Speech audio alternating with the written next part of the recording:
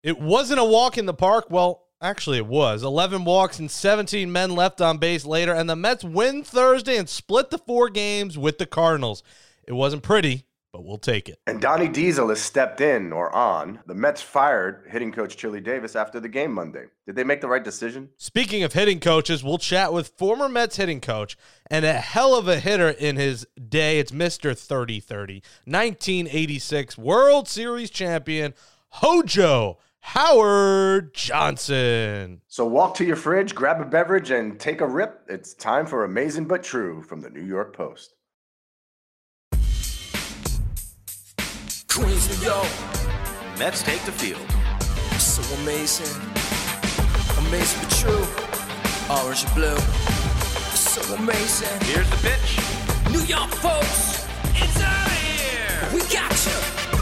Ooh, welcome to Amazing But True, our New York Mets podcast from the New York Post. Subscribe on Apple, Spotify, Stitcher, wherever you get podcasts. Give us a 5-star rating. Write in a nice review. Jake Brown here at Jake Brown Radio on Twitter. Figgy there at FiggyNY. That's Mr. Nelson Figueroa. Don't come in his Twitter mentions. He might get mad at you and come firing back. Figgy came firing, guns blazing to some haters on Twitter. But, you know, that's the big news that we got to get into. Obviously, the Mets split Figgy with the Cardinals, and we'll talk to Howard Johnson about the big story of the week, the former Mets hitting coach, about the one that was fired on Monday. We had a show, we release it, and in typical Amazing But True fashion, Figgy, hours later, monster news happens and the Mets fire Chili Davis. They didn't replace him with Donnie Diesel, Donnie Stevenson. They replaced him with a guy you would think is the fake phantom person, Hugh Quattlebaum. That sounds like your second grade teacher in elementary school. Like, Mr. Quattlebaum, what did I get on my test? Like, what kind of name is that? But Chili Davis, Figgy, the Mets offense has been bad, and someone gets the blame here, and you can't fire the hitters. So at that point, I guess Chili Davis was the first man that had to get the axe. Yeah, unfortunately, that's what you're seeing, but it's a new regime and a new, I think, way of thinking. I can't sit here and 23 games into a season say that Chili Davis is to blame for why the hitters aren't hitting. And I don't think any single one of these hitters would sit there and say the same thing. There's no way that they're blaming Chili Davis or Chili Davis's approach or Chili Davis's old school. He doesn't understand the new way, the new approach, the new era. What are they talking about when I read this stuff all over the internet and that he was fired a week ago, but they had to wait for proper COVID protocol? Meanwhile, guys get called up every single day. You can get a 15-minute rapid test to check and see if you have COVID. So I'm not buying that he was fired a week ago and they just let him know after the game on Monday. I am of the mindset that all this joking around about the infamous Donnie Stevenson, the made-up approach coach who helped this pathetic offense find some success over the weekend in a bad series of baseball down in Philadelphia. Although they won 2 out of 3, I sat there saying this was very bad baseball. And to be proud of that and to see that these guys are giving credit to a fictitious character, meanwhile, trying to break them out of this slump, trying to make them not the laughing stock of baseball because they ranked almost 30th in every single category, other than, yes, they got on base with a batting average that was respectable, 5th in the National League, but they got on base, but they couldn't drive runners in. So what does it matter if you're getting on base? It was all singles, bloop hits, nothing hit with authority, no extra bases. They're near the bottom in slugging in the National League as well. So now you sit there and you go, wait a minute, they had success, and who are they giving credit to? Donnie Diesel told us to just rip fastballs. That, to me, it was the kind of nail in the coffin in what already was a guy who was on thin ice, because this team is expected to be, at the very top in hitting. They were last year. He was a consultant from far, but he still worked with these guys. And if you talk about working with the approach and the mental side, if he wasn't there physically every day, he was there talking to these guys mentally and going over things with them and making sure that they were on the same page with what the plan of attack was. I just think that it was poor choice, poor taste to not at least give credit to, hey, I'm busting my butt with Chili and Slate and trying to get right. I'm busting my butt, and I'm glad I had some success. I got to give credit to Chili and Slate for, staying with me every day, throwing with extra with me, making sure that I'm getting all the work that I need. I think they look back, and we heard that Pete Alonso cried in his locker because they let Chili Davis go. I think you look back now and you think, hey, being a little bit more professional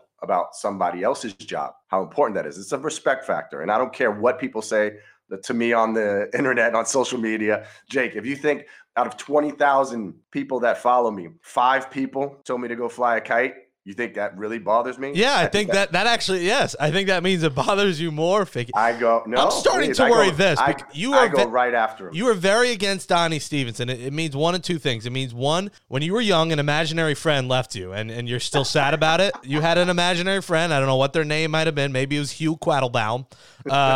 Or you never had an imaginary friend. So I feel like it's one of the two things, and you're very anti-Donnie Diesel, Figgy. No, I'll give it to you this way. If I was graduating high school and going to college, and at my valedictorian speech, I gave credit to my imaginary friend and not my parents. Maybe they got you through some tough times. I don't know. This is what I'm saying. It wasn't tough times. It was such a laughing stock of an offense that they had to make up something to joke around. It's not a joking matter. It's not a laughing matter because the pitchers are pitching their asses off. You look at what's going on with this team, and they're still atop of the division, playing 500 baseball. They should be far and away smashing through the NL East, especially while they were all down and everybody's playing, not great baseball in the NL East. They had an opportunity to be up 5, 6, 7 games in the standings, and instead they're having jovial fun at the expense of a guy like Chili Davis. Yeah, I do agree. It is belittling him a little bit, making up an imaginary person. So I will agree with you there. But I think he had to go, and I think Luis Rojas should be next. And listen, the Mets are 500. Like, I know we're complaining and stuff, but this team's 13-13, and this week was not pretty. But you take the wins when you can get them. And Thursday, it took 11 walks from the Cardinals. Good God. How bad is their pitching? And Keith Hernandez, we got to do a Keith Hernandez deep sigh tally, because his deep sighs, It's like me when KFC was out of chicken that one time. I just had the deepest sigh. I'm like, you're Kentucky Fried Chicken with Kentucky Fried mashed potatoes. It was KFMP. So the whole deep sigh thing with Keith is just awesome. He always just sounds like he just wants to go home. And these road games, he can go home. I think that's why he's mad, because he's not in St. Louis for these games. And I think he had the whole going in the Cardinals Hall of Fame, and it's coming in August. Congrats to Keith on that. He'll be in the Mets and Cardinals Hall of Fame. But, yeah, he's frustrated by it. I'll take it. With how bad this offense, they left 17 guys on base. We always joke, Figgy, that they leave the 7-line army on the base pass. They are driving no one in. And if it takes a walk, fine, but at some point, this team is going to have to get runners home. You see the frustration from McNeil. You see it from Lindor. But in speaking of Lindor, can we all, amazing but true, give a huge round of applause? Francisco, let me hear the cheers. He's finally got a hit. 0 for 26. The streak is over. It might have been a cheap single. It might have been a little single, but we will take it.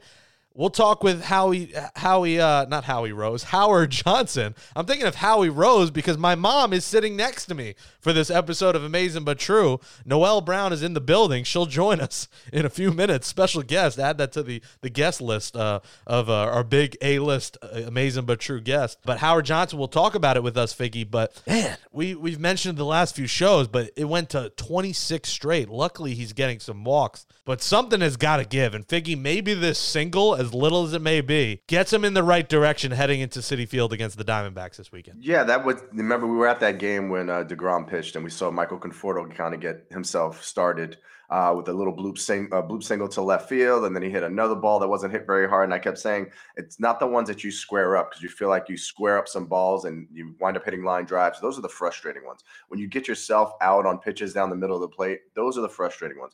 It's when you have to take an excuse me swing and you get a hit for it, that it kind of take a deep breath and you see the smile on their faces. And you saw him smiling there because he finally got on base. The guys joked around with him like, we're going to save the ball for you kind of thing. And that's all fair and good. And that's what happens when you're winning, that you can do things like that. I was impressed with him, being able to take walks, the way he took pitches, the way he, is letting the ball travel a little bit more. I still am not seeing even that hit. That was a pitch that really should have been hammered a lot with more authority than the weak single pulled through the shift. Right now, he's pull happy. I haven't seen him hit one ball with any kind of authority to the left of second base. And I think until he starts to do that and starts hitting that ball the other way or taking the ball back up the middle and stop trying to yank everything, and whether it's trying to hit a home run or whether it's trying to, pull the ball off the wall, whatever it is, that approach hasn't been working. And somebody's got to get through to him. He said there's been a lot of support pouring out from former players, coaches, managers, reaching out to him, trying to, almost give him not just words of encouragement, but, people are trying, hey, do this, do that, do the other thing. That stuff spins in your head as well. You got to remember, he's making $340 million over the next 10 years. I'm okay with him struggling. He's not going to be this bad for the next 10 years. And even if they sat him for 2 games of the 4-game series, I would have been okay with it, because you're looking for him for the long haul. This isn't just a one series kind of thing. You want him to get right. And the way he was swinging and the way his body language was after some of his at-bats, you can see the frustration really mounting. So hopefully this little single leads to bigger and better things. If he's that bad for 10 years, he'll be Jason Bay on crack, who we'll talk about. Jason Bay's first year ended up being Hojo's last year's hitting coach. There may have been a coincidence there. He knows about a high-paid player not performing and getting fired because of it. Chili Davis is somewhere in the corner laughing at that. But you know what? We would be doing a disservice, Figgy, if we did not credit the real hero on Thursday, and that's Taijuan Walker. This guy is pitching like a number 2, really pitching like an ace, not even a number 2. And he's the guy the Mets got late in the offseason, and it was kind of a debate between him and who else might be out there, and Jake Odorizzi. Would they get him? I was clamoring for Jake Odorizzi. They end up getting Taijuan Walker, and he has been a godsend for this team. And how important that is can't be understated with the fact that Carlos Carrasco is now out till June. His hamstring's not fully there. He needs to get it in shape where he could field balls, and he's going to be out at least till May 31st, but it's probably be mid-June. Knowing the Mets, they'll probably take it extra slow, and his role is that much more important, Figgy, because we've seen a lot of Joey Lucchesi not look good. We'll see him at Citi Field this weekend. We saw Jordan Yamamoto come up and look good. They optioned him, but I'm sure within a week or two, Yamamoto's going to be back because he was fantastic. But Taijuan Walker, my God, he has been fun. He's been awesome. I already knew I was going to like him when he opened talking about wine and the Tom Seaver bottle of wine he drank, or he was sent when he signed with the Mets. So God bless Taijuan Walker. Yeah, he's been really a breath of fresh air. Really from when he signed and came in spring training. He was throwing the ball fantastic, sitting at like 96, 97 miles an hour, showed strong breaking ball, good feel for a changeup, moving the ball around, and he has a presence when he's on the mound. That's what I think I love more than anything, is he has a presence on the mound, like he's unflappable at times. I haven't seen him really. He had that one game, I think, that he fell apart in. And the only hit he gave up Thursday was in a shift. I mean, it was because of it was basically a no-hitter if there was no shift. Yeah, no, and he's been fantastic. He got to pinch hit the other night trying to bunt. How about that? He's living his best life right now. I'm sorry. He went from a guy who, had to sign late, and right now, the way he's pitching, you're so comfortable with seeing his name out there. He's always on the attack with his arsenal, fastball, curveball, moving the ball around. I love everything that I've seen from him. You see his authentic self out there when he's out there on the mound. I don't think he's trying to be anybody else. I don't think he's trying to be a superhero. I don't think he's trying to be a character. I think he's just focused on, you know what?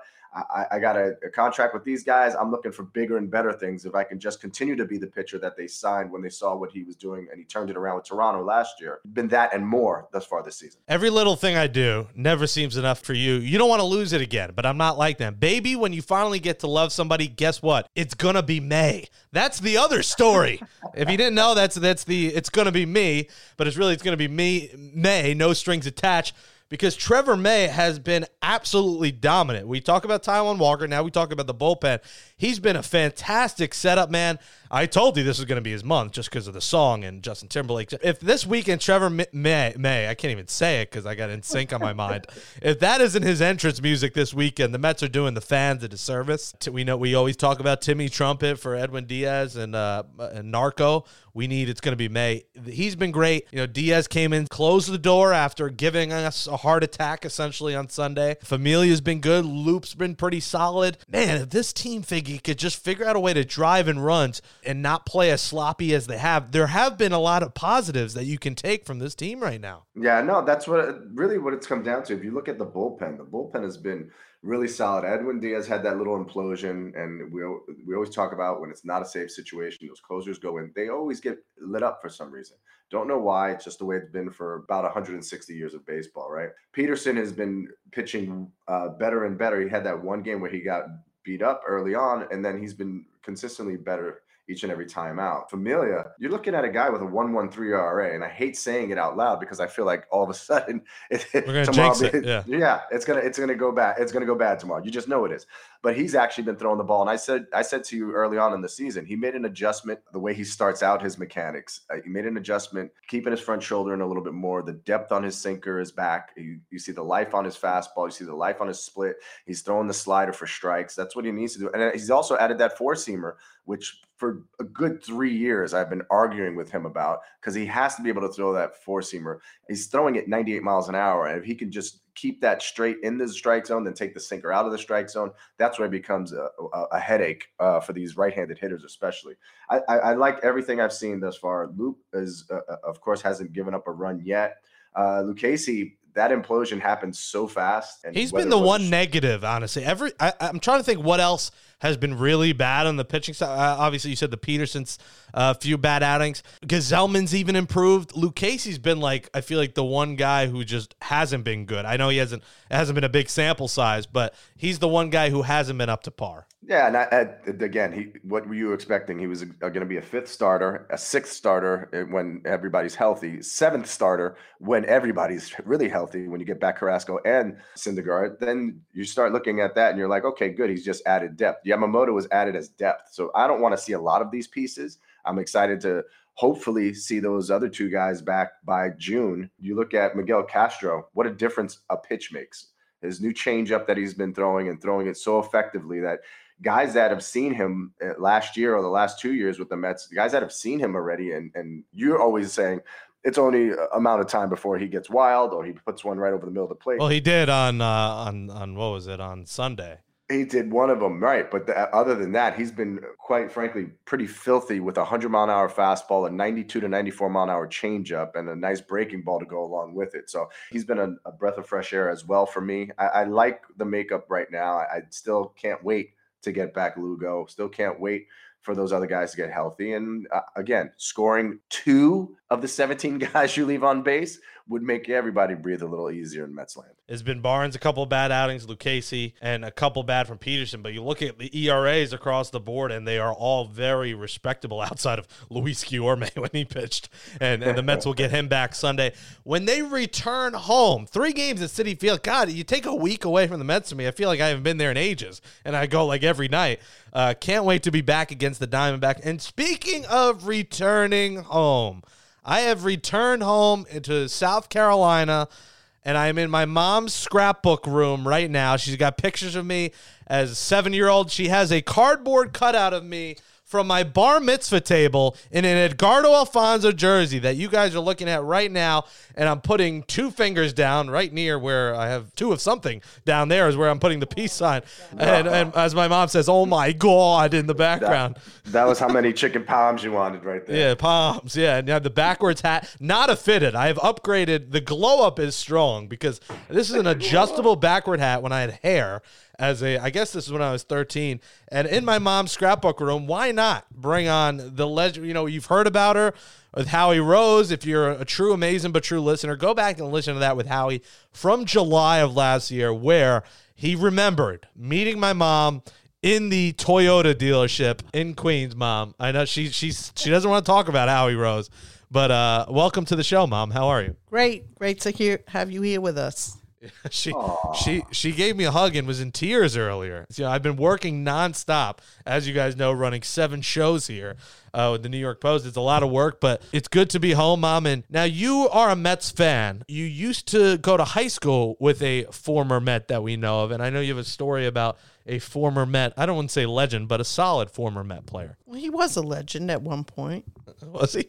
Yeah, Lee Mazzilli. Hey, the Maz. Do you know Lee, Figgy? Have you spoken with Lee? Yes, of course. Lincoln High. We all went to Lincoln. Wait. Oh! Figgy, you went to Lincoln?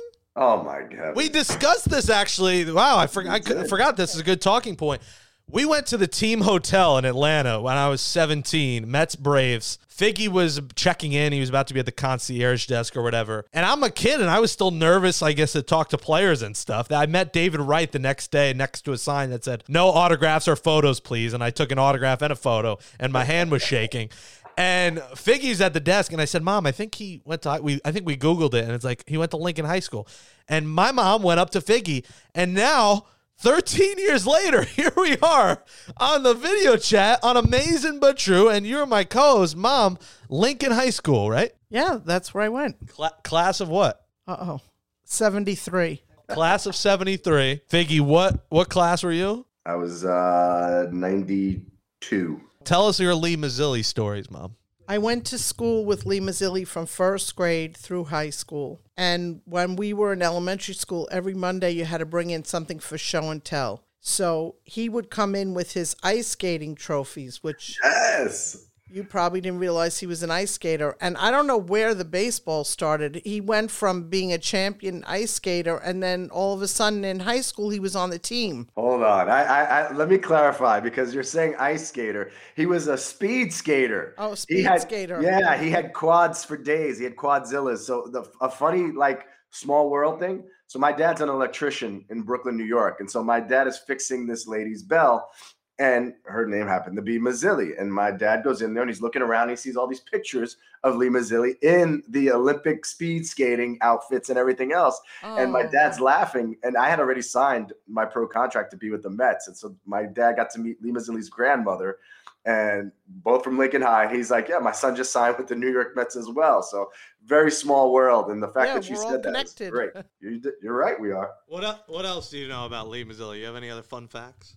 Oh, well, this one's not that fun, but then when he was coaching for the Yankees, I wrote a long letter about Jake was obsessed, not that he's not obsessed now, but he was really obsessed when he was younger with sports. And I wrote Lee, we were going to a Yankee game, and I wrote Lee a long letter about how we went to school together, and his father was our piano tuner and his mother worked in the beauty parlor.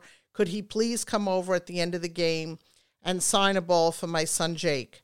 So my husband said, "How are you going to give him this letter? He's on the field." So I gave it to a security guard, and we waited like a bunch of dopes for an hour after the game. And my husband said, "Well, he's not coming." I said, "Yeah, he's coming. He'll be here." And he never showed up. And then when we got home, we had taped the game, and you could see during the game, you could see the camera show the security guard handing Lee the note. Oh, so wow. he did get it, and he stiffed me. So that's the bad. That's my Lee Mazzilli story. I don't think we can say that. But yeah, and she leaves out the fact that so we were in the first row behind the on deck circle. So I think he did, Mom. I think he looked over and he winked in our direction, right? Oh yeah, he winked all right. Oh, wait. He winked all right. Was there any romance in the air, Mom? Then No, there was no romance with him. Oh, she's mad. She's so mad. Don't worry. Listen, I'll reach out to him. I'll get you that ball, Jakey Poo. I'll get you that ball. well, can we arrange Lee Mazzilli on the show with Noel Brown on the other line? We might Would he do it. remember? He should remember. Well, can we arrange that, Figgy, with Lee? Yeah. We were trying to arrange Howie Rose with my mom today, and Howie's been too busy this week. I almost want to give him a cold call right now and see if he would pick up.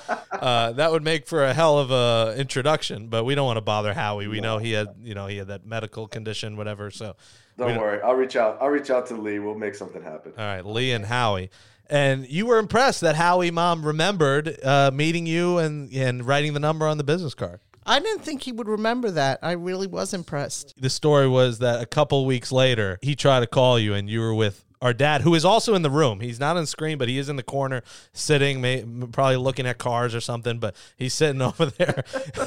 And but you 3 weeks later, he called, and you were in love. Yeah, he waited too long. I was already in love with Daddy, and it was Damn. too late. Yeah. 3 weeks. What a difference 3 weeks makes. Bob Brown is in the corner flexing his guns right now, saying, I'm the captain now, he said. And I either would have been Jake Rose, or I would never have. Look at me. I'm the captain. Yeah, now. I'm the captain now. I would have either been Jake Rose, or I wouldn't be a fetus. I wouldn't have ever been born. So Who knows what would happen? Oh, I could have been the next radio voice of the New York Mets. What could have been, Figgy? And you have anything else to add, Mom? Do you have anything to add about my childhood, bar mitzvah? Any fun facts that you want to add? I have one fun fact. Ooh, Jake good. got a lot of money for his bar mitzvah gifts.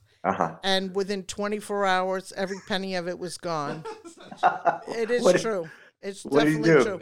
He used all his bar mitzvah money to buy seats from Old Shea Stadium. And I asked him not to do that. He said, it's my bar mitzvah money. I could do what I want with it. And we had to step back and we let him do it. And then he ended up auctioning them off because he realized, what was he going to, he needed the money. So we have nothing to show for his bar mitzvah except some old yarmulkes. She won't hand the mic back now. Now she's old. She's like, this is my show now.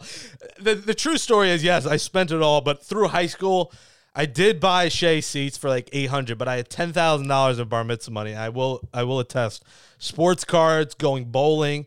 And I was a good kid in high school. Like, I didn't do anything crazy. I just would go bowling and go to sporting events. For real. I didn't even curse. I would download the clean versions of rap songs on iTunes. Minus Yahoo. No, I would download like big SH, you know what, poppin' was big things popping for me. Lollipop was literally about lollipops that I would go and get at the doctor's office. So it was a different world back then. You can attest to that, Mom. I didn't curse. And when I said Pikachu sucks, you put soap in my mouth. I didn't put soap in your mouth. I think Daddy did. Yeah. Yes, he did. There was soap in my mouth for Pikachu.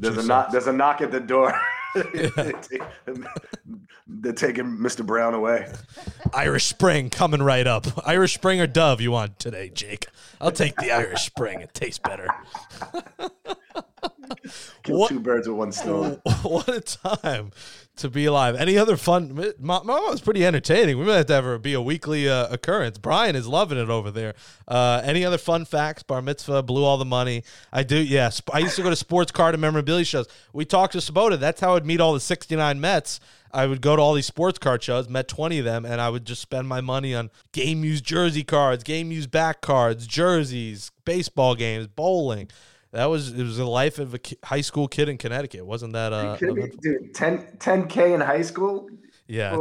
When I look back on it, what did you do? It's like alarming when I think about it. You thought you were the king of New York right there with 10 grand. Yeah, I was the king of the Mordecai land. The Mordecai, the man of Mordecai was. I was making it rain while singing Baruch Atah Adonai like Shel Shabbat. I was like just making it rain $100 bills, and 10K later, it's all gone. But yeah, I would have every one of my favorite players was a cardboard cutout, and who would have thought, 16 years later, there'd be a cardboard cutout of us in Citi Field in a pandemic. So times are wild, but Mom, good to see you. A year and a half without seeing me, and here we are. Yep, I'm not letting you go back. So. Oh, that's nice. Unfortunately, I do need to go back and go to Citi Field, so I'm going to leave on Friday. This show would have already dropped, but second Fox 5 appearance Thursday night, Figgy. So, I'm a TV star like you now. I'm on my way to an Emmy Award. You won, what, 1 or 2 Emmys? I'm coming for you for the Emmys. Don't worry. They'll have one for, the short clips, a minute or less. Yeah, 60 seconds or less Emmy 60 Award. seconds or less. I'll be the greatest 60-second or less TV star in the history of modern television. Hey, that's how it starts, my man. That's how it starts. Yeah, we go 60, then 2 minutes, then 5 minutes. I get a progression. By the time I'm 40, I'll get 10 minutes of airtime on television. Let's hope for that. God willing. Speaking of airtime and television, Mom, thanks for joining the show. We have to add you to the guest list. You'll have to become a loyal listener now and call in. Okay, I'll be there. Be there. Brooklyn's finest, Noel Brown, everybody. That's right. The world famous Lincoln High School. Here it is, Bob Brown. You got Noel Brown. Here's Bob. Yeah, next time I see Howie. What are you going to do? Thank him? Yeah.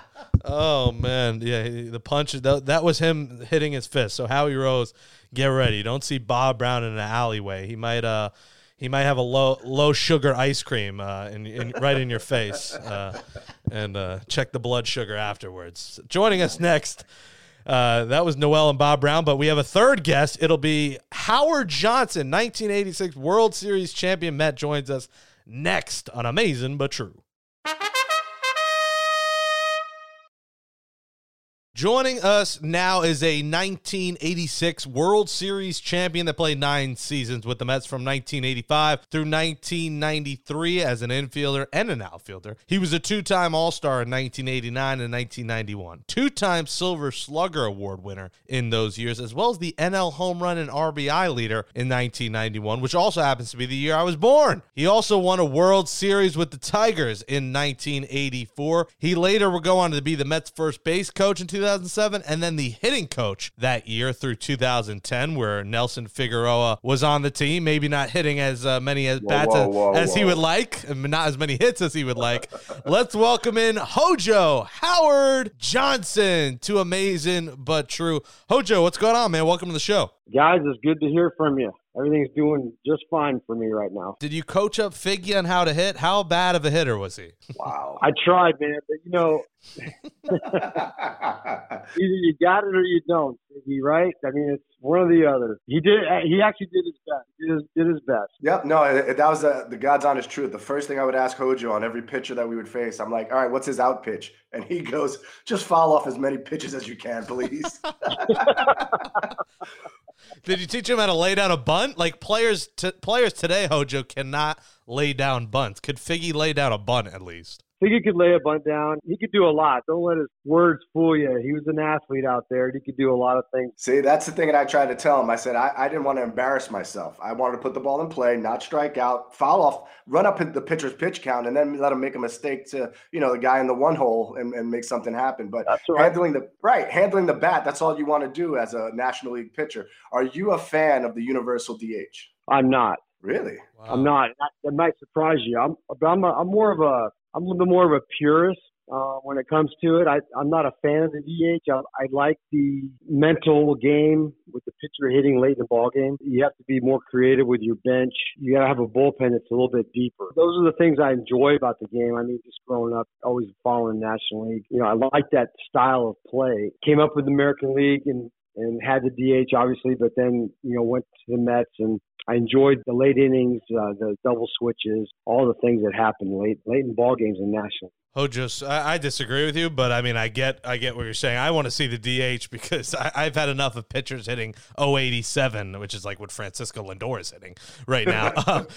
I want to see the DH. I hear you. I totally get your point, and it doesn't bother me. I just like the game the way it was, but it's good. Hey, if people want it, I'm all for it. As a major league hitting coach, what exactly does that entail? I don't think people understand what your job is on a day-in-day out basis. It's a thankless job. You know what? I loved it. I loved being involved with players on a personal level. Just as a rough, idea of what happens in a day with a major league hitting coach is, you're early at the field, obviously, because there's guys going to be getting there early, wanting to hit early and stuff. And you've always got guys that, you have some guys swing the bat good on your team, and then you have some guys that aren't swinging the bat well. You try to make sure that the guys who are swinging the bat well, that they stay in that place where we're at right now, and the guys who aren't, you want to try to help them as much as possible. And I'm talking about all the way down your roster. You need to be aware of all the guys, not just your stars.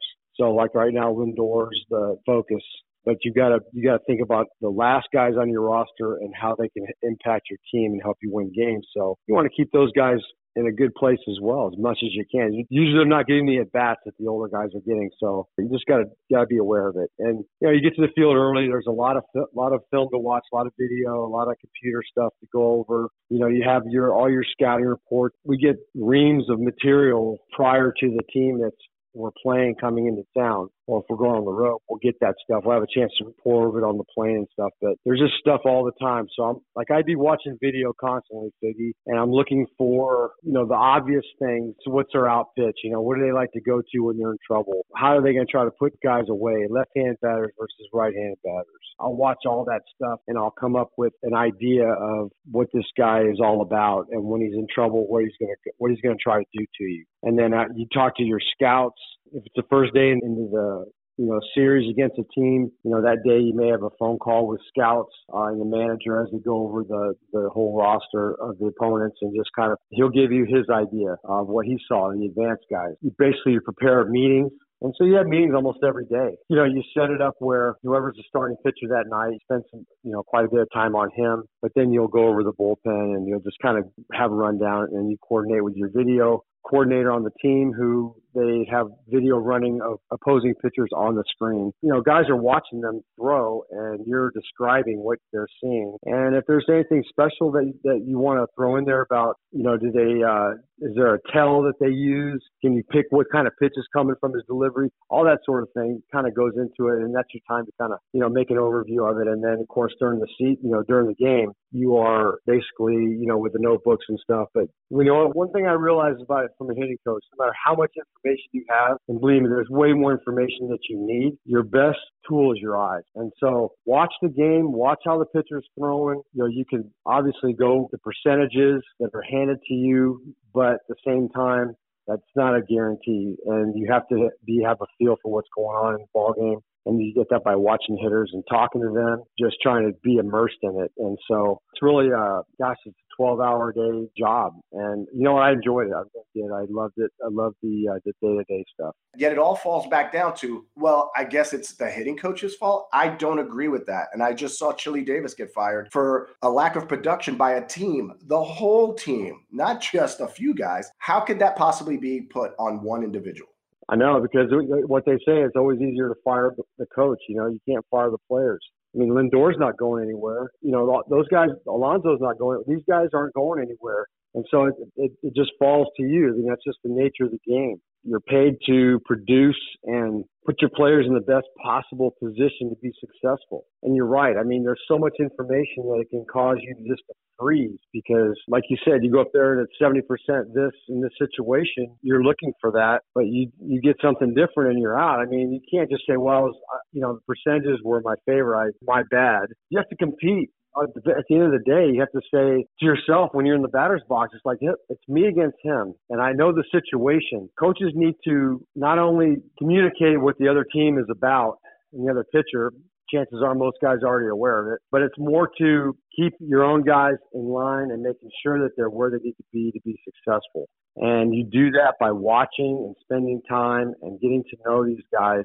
And there's no substitute for that. The part of the game that has changed a lot for me is the lack of the interpersonal side of it. You put numbers out on a pitcher and it's like you have all these percentages, but that doesn't pertain to, they're going to pitch me differently than they're going to pitch, Darryl Strawberry or Keith Hernandez or Kevin Elster. They're going to pitch guys differently. You can't just say, well, this is what he does and this is what he's going to do, because there's too many variables involved. And he might make a mistake. You just don't know that. You have to just prepare correctly so that these guys can absorb what needs to be absorbed. And I've had this happen to me many times where I've talked to guys in the dugout right before they're going up. Hey, be alive right here. This is what he likes to do, especially second time through the lineup. Be ready for that. What happens is they go up there and the pitcher almost does exactly what you thought he was going to do. However, the guys, either they blanked out or they forgot or whatever. So there's just no guarantee that just because you don't have information or do have information that's going to work. It comes down to you against him, and that's what it has to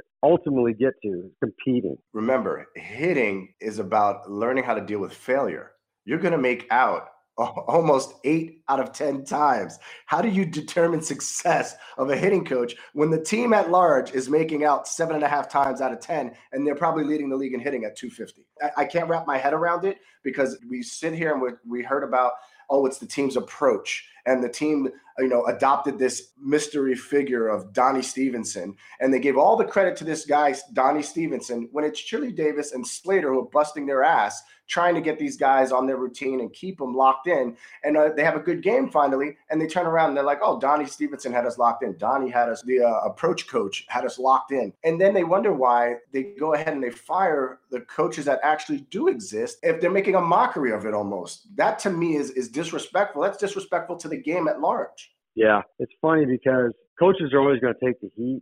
Players are going to take it, but the nature of sports, professional sports especially, it's going to be on the coaches to get it out of the players. And even though it's a thankless job and it's difficult and guys get fired, and I've been fired twice, I still love it. I want that. Maybe it's playing in New York or being a part of New York for a long time. I want to be held accountable, like if guys aren't, because it makes me better. Even though it's not fair to take all the blame, your job is the one that gets axed. I'm good with it. I mean, that's the league we're in, and I accept that. Here's the thing, too, you guys. This is another point that I like to make is that we have more information now in all of pro sports than ever before. I mean, you can't escape it. You could stay up 24 hours a day watching and trying to get as much information as you can. And yet, players are doing worse. There has to be a reason why players are doing worse. There can only be so much information that is useful or absorbed. To me, the coaches are the ones who need to figure out, along with the players, this is what works for Pete. This is what works for Lindor. This is what works for McNeil. This is, Dom Smith, all these guys. This is how we're going to tailor it to you. So you have all this stuff out there, but it doesn't tell you what's going to happen. And it's going to change based on who's hitting. And it's going to change based on the scoreboard. It's going to change based on the defense and all those things that go into it. So that's all that was my only point, was that there's so much out there, yet we're not seeing guys hitting 400. We're not seeing pitchers, winning 30 games. We're not seeing the crazy amount of numbers that you would expect that somebody would break through and post them, but they're not. No one's doing that. I mean, the birds are chirping for you in Nashville, Tennessee. We hear them in the background, Hojo, but they didn't chirp for Chili Davis Monday night.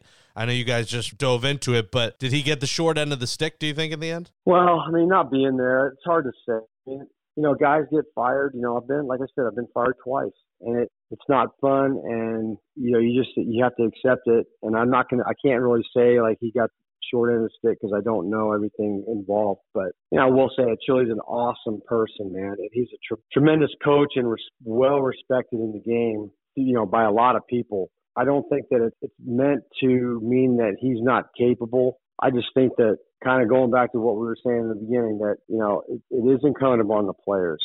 And unfortunately, nowadays, there's less accountability on the players. I think it falls way more disproportionately to the coaches. And so that's what happened. Chili he got caught and I got hit, and he got gaffed, as they used to say. It's just a sad thing, but you know what? Done a great job in his career, and he's been a great player and great coach.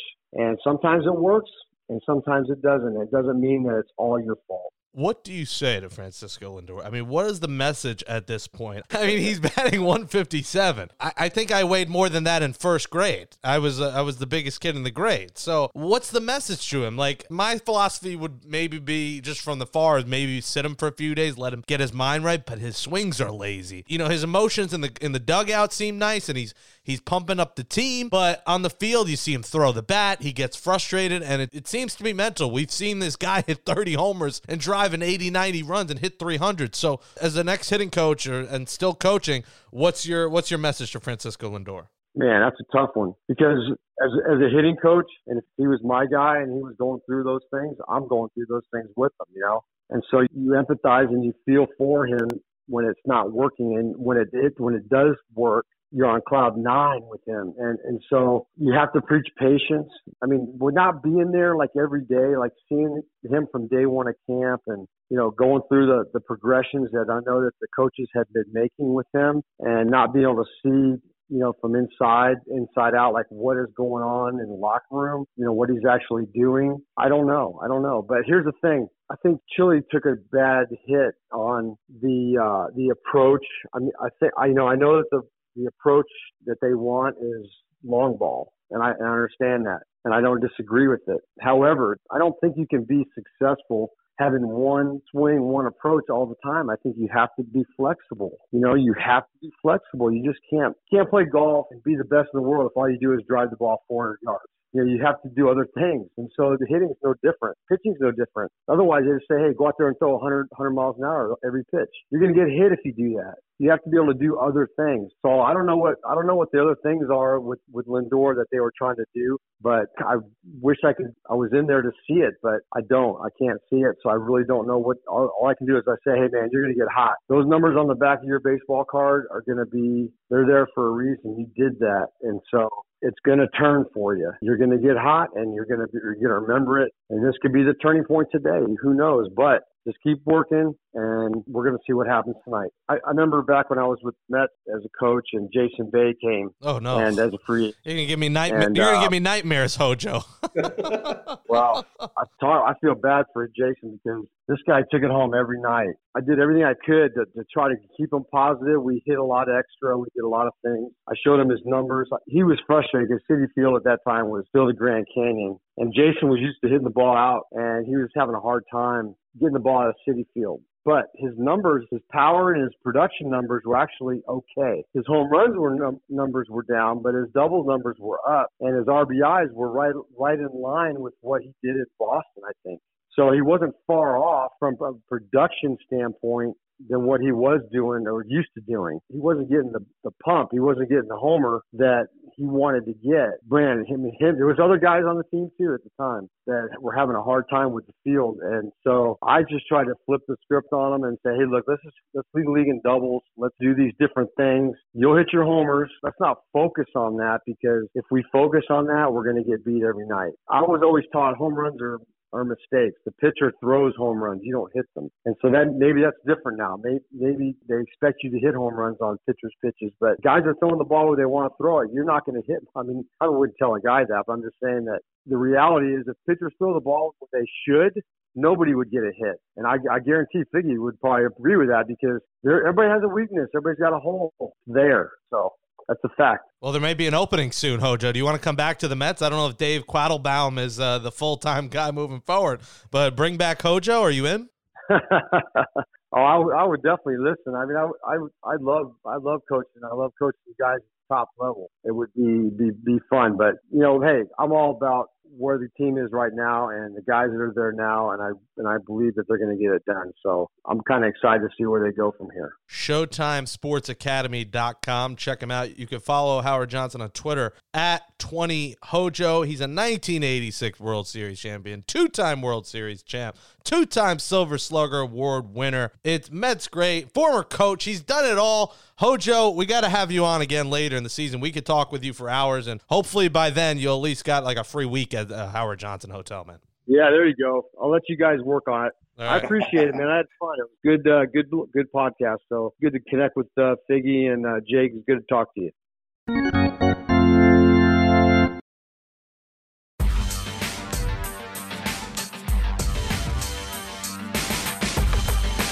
That closes, or maybe it doesn't, episode 49, the Armando Benitez edition of Amazing But True, our Mets podcast from the New York Post. Yeah, it might be our first blown show, but thanks to you, Jake and Brian Munguia, for producing the show. Give Amazing But True a 5-star rating and write in a nice review on Apple Podcasts. Gracias, mis amigos. Well, Armando Benitez is not saying gracias. For Nelson Figueroa, I'm Jake Brown. We'll be back on Monday following the Mets 3-game set at Citi Field against the Diamondbacks. I will see you there. Let's go, Mets.